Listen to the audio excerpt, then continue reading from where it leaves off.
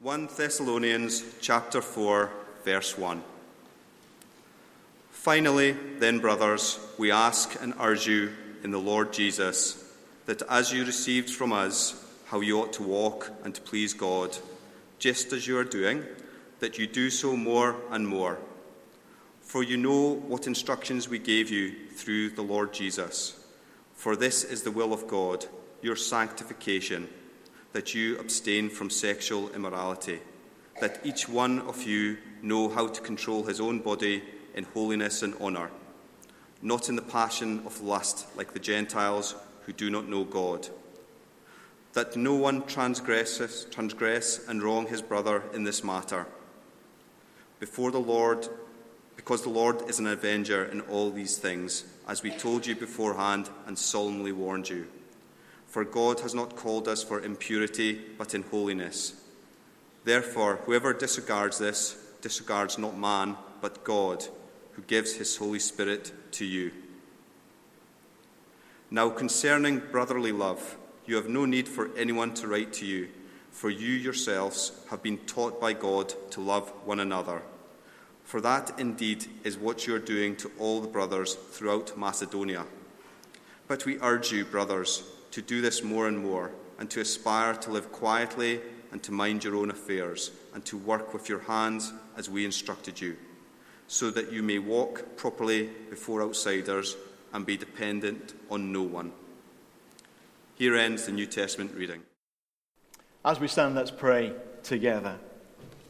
Heavenly Father, speak to our hearts now from your word, and change us by your Spirit, for Jesus' sake. Amen. Please do have a seat. And turn to 1 Thessalonians chapter 4 on page 987. I don't know if you've heard the story about Kevin or Kev from Yorkshire, who couldn't make up his mind which woman to marry. Sharon had a quick tongue, but a great sense of humour. Maria was sweet-natured and serious. Sharon had blonde hair and blue eyes. Maria had black hair and green eyes. Over and over again, he compared the two. Both of them liked him, and he liked both of them. One day, he was passing a Catholic church, and he decided in desperation to go in and pray. "Dear God," he cried, falling on his knees, "who should I marry? I know I have to make a choice. So help me, Lord. What do you say, Sharon or Maria?" Then the miracle occurred. He looked up, and there above the altar, in gold letters, was the advice. "Have Maria." So he did.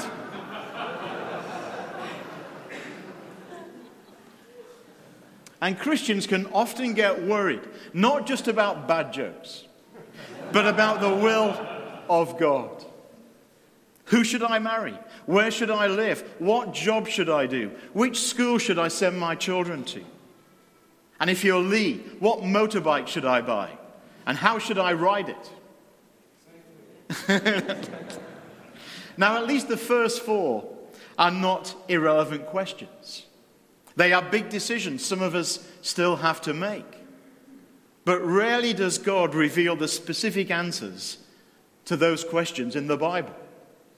Instead, he asks us to trust him, that he's in control, and to make wise choices along the way according to the principles of his word, the Bible.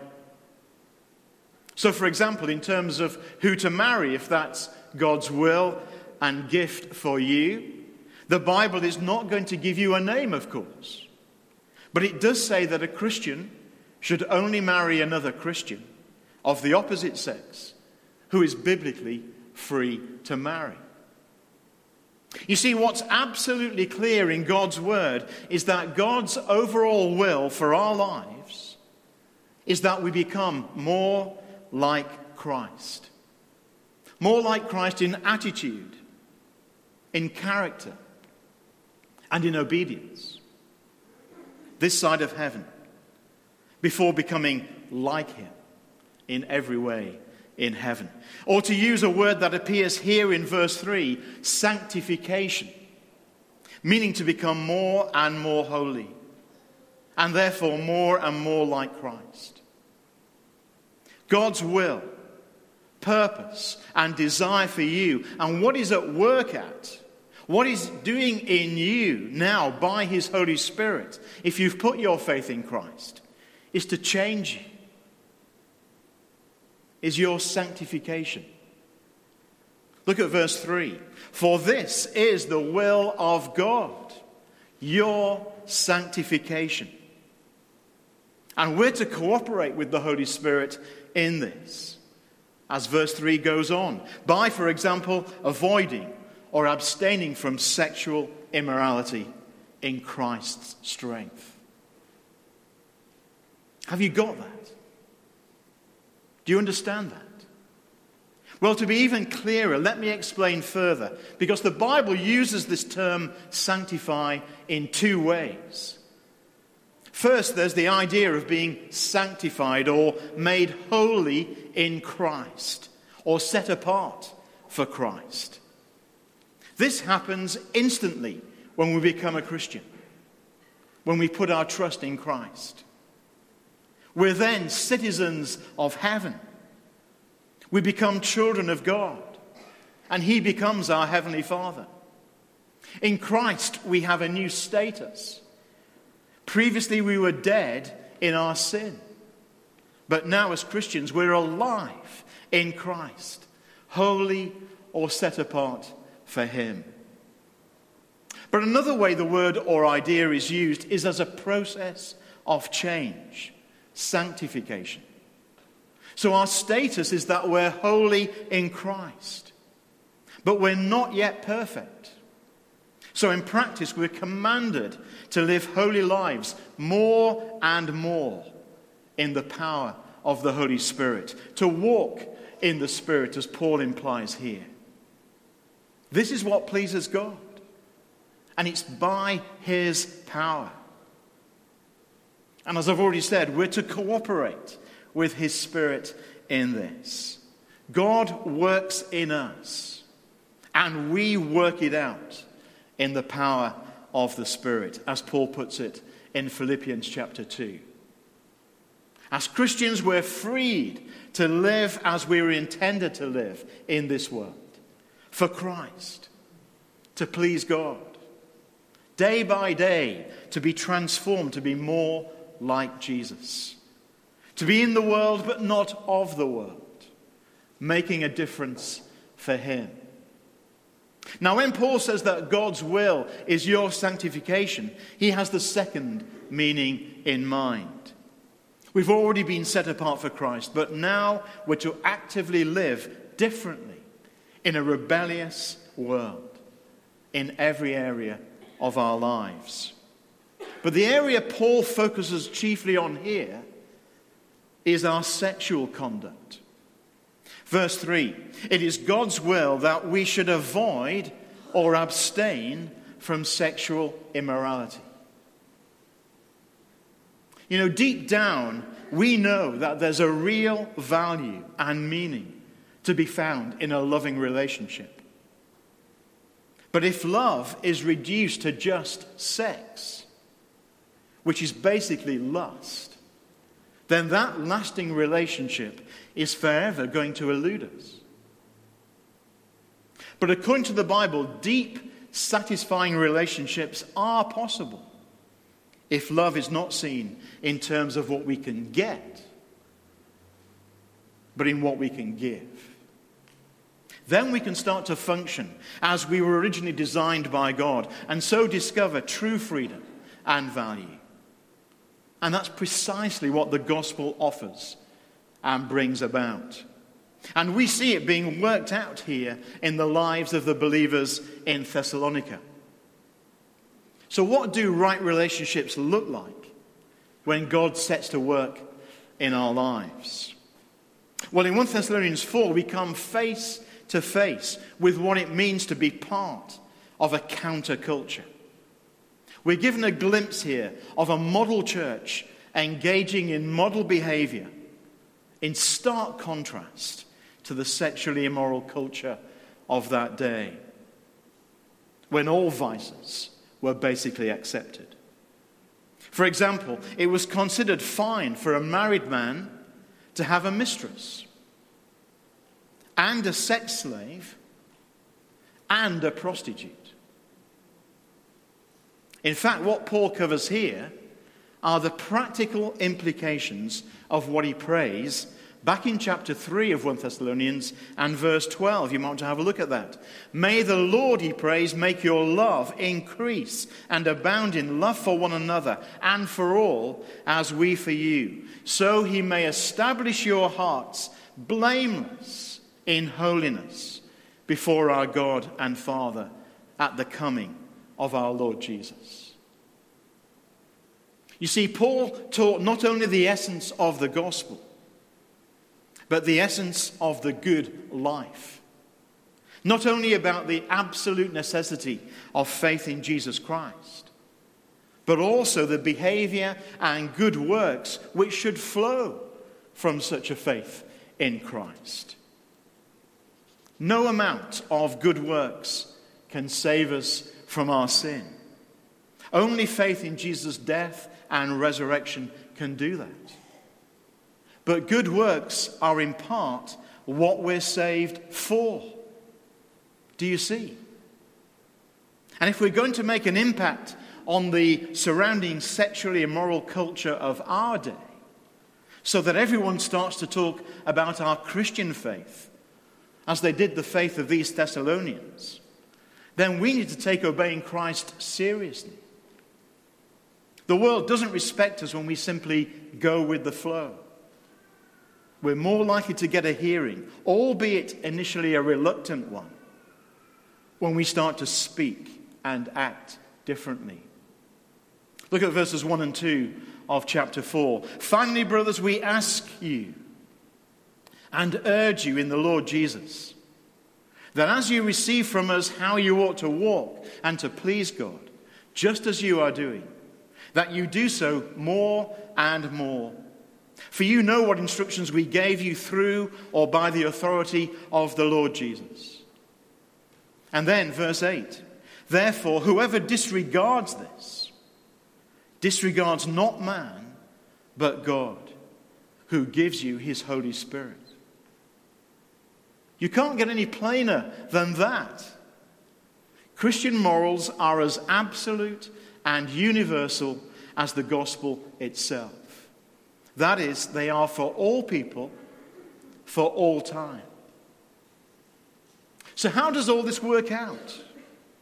Well, first, we must begin by having a right view of ourselves. Verse 3 again. For this is the will of God, your sanctification. As I've said, in one sense, Christians are already sanctified by believing the good news of Jesus.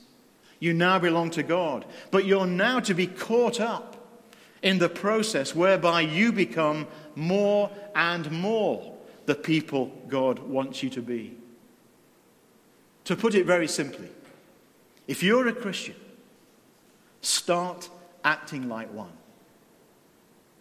And so, secondly, have a right view of sex, verses 3 to 8. The second half of verse 3 is perhaps better translated like this. Make a total break with all forms of sexual immorality. It rules out sex before marriage, sex outside of marriage, and all forms of homosexual behavior. It also calls us to be wise in avoiding temptation, such as pornography, and putting ourselves in compromising situations with members of the opposite sex. Verse 5 says that the way the unbeliever behaves is to be different to the way the Christian behaves. Sorry, I should say that again, just to be very clear. Verse 5 says that that's the way the unbeliever behaves, not the Christian. The Christian is to be different. Positively, Paul makes it clear that sex, properly understood and practiced, has a God-given context, marriage, between one man and one woman for life, and a God-given style, holiness and honor. So first, sex has a God-given context, marriage, as we see in verses 4 and 5. Now here, the word body should be translated wife. The word control means to take for oneself. In other words, this is about how Christian husbands should treat their wives.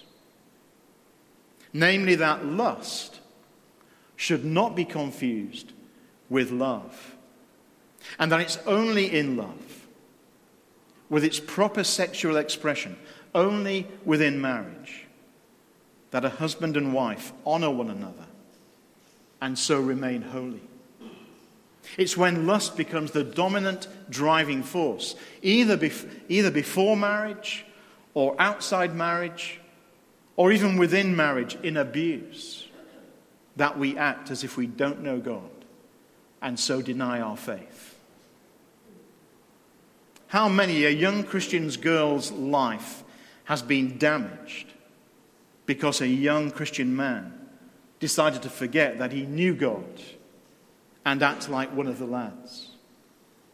How many a Christian wife's heart has been broken and family shattered because a Christian husband mistook infatuation with another woman for real love, while persuading himself that the wife of his youth no longer cared?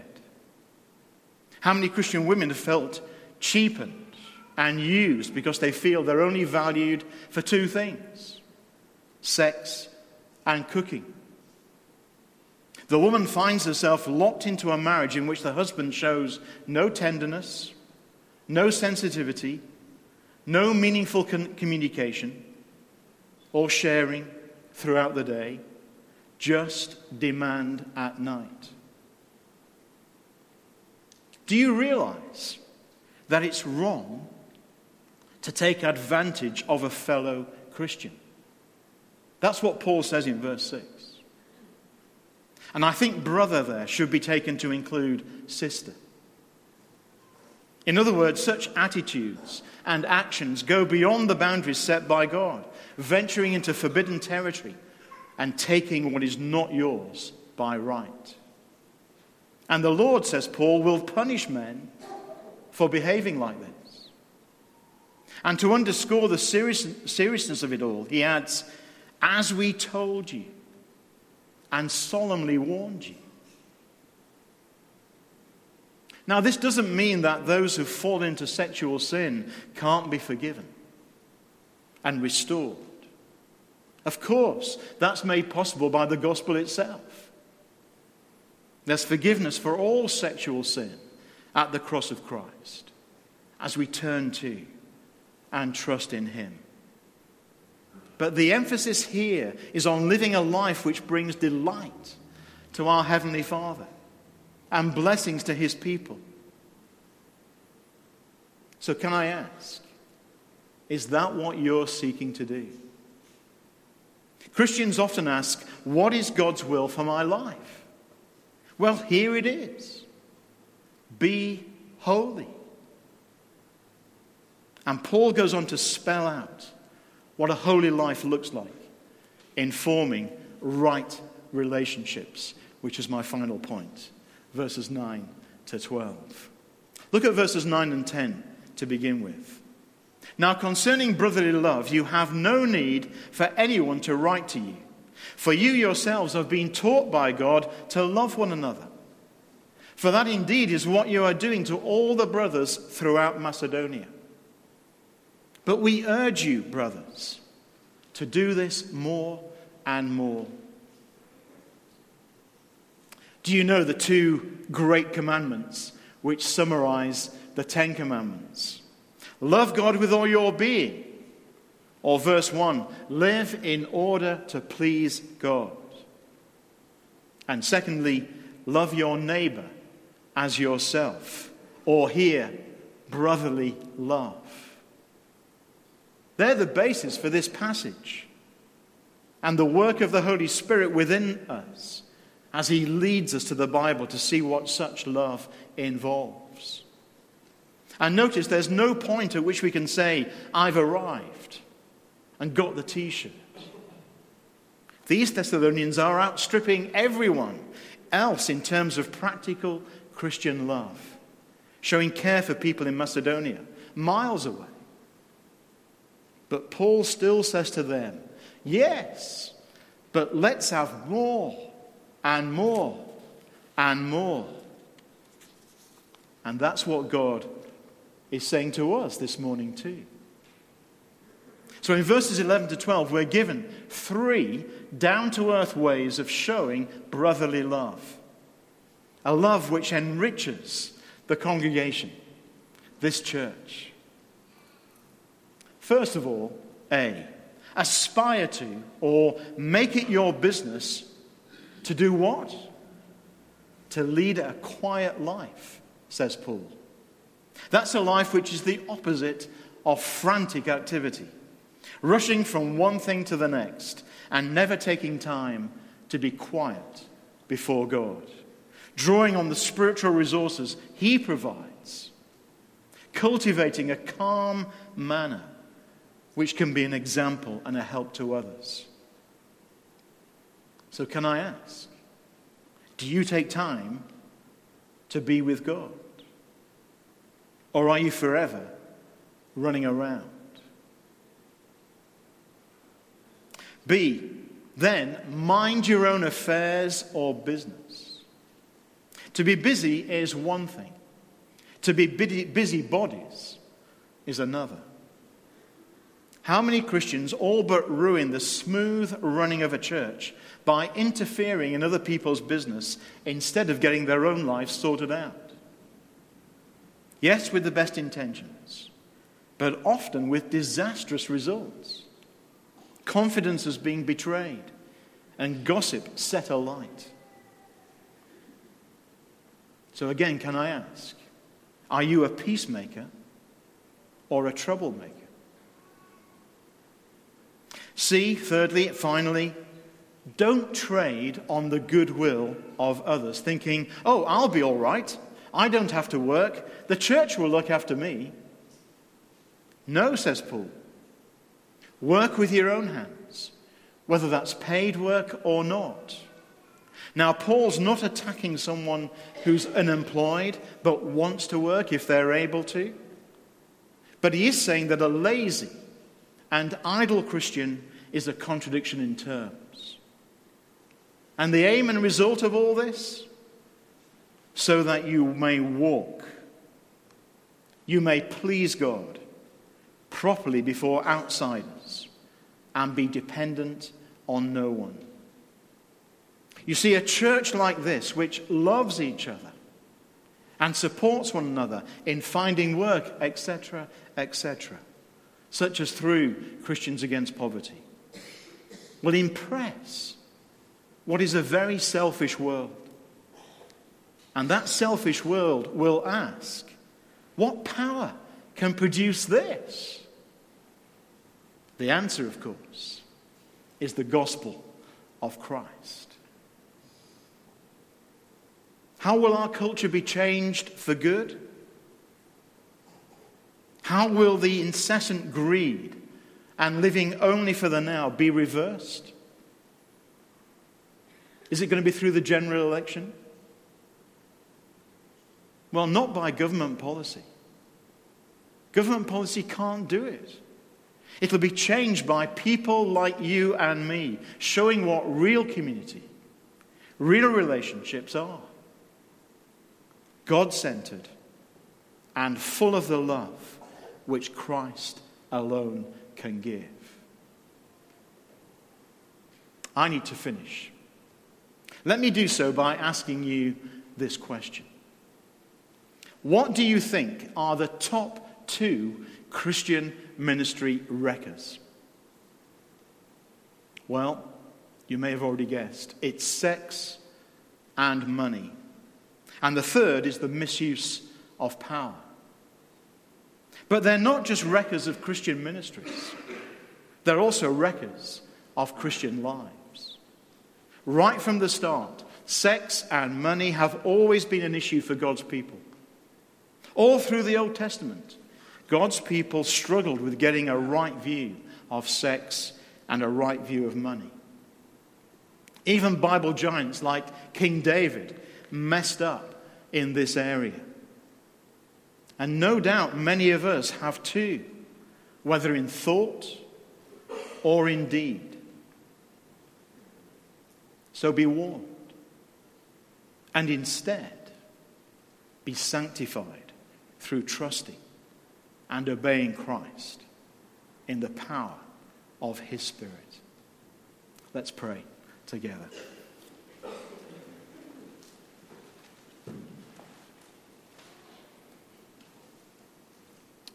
And let's for a moment just be quiet before God and his word and respond to it ourselves in prayer to him.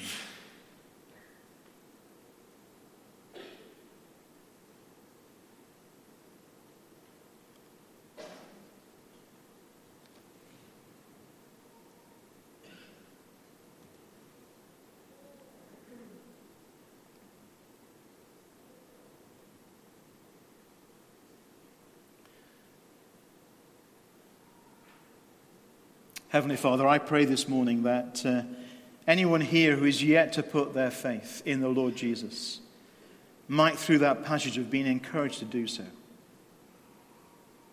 And so be washed, and so be sanctified, and so be made new in Christ by the power of his Spirit. And I pray for the rest of us too, who are trusting in Christ, that we might indeed live more and more to please God by the power of his Holy Spirit.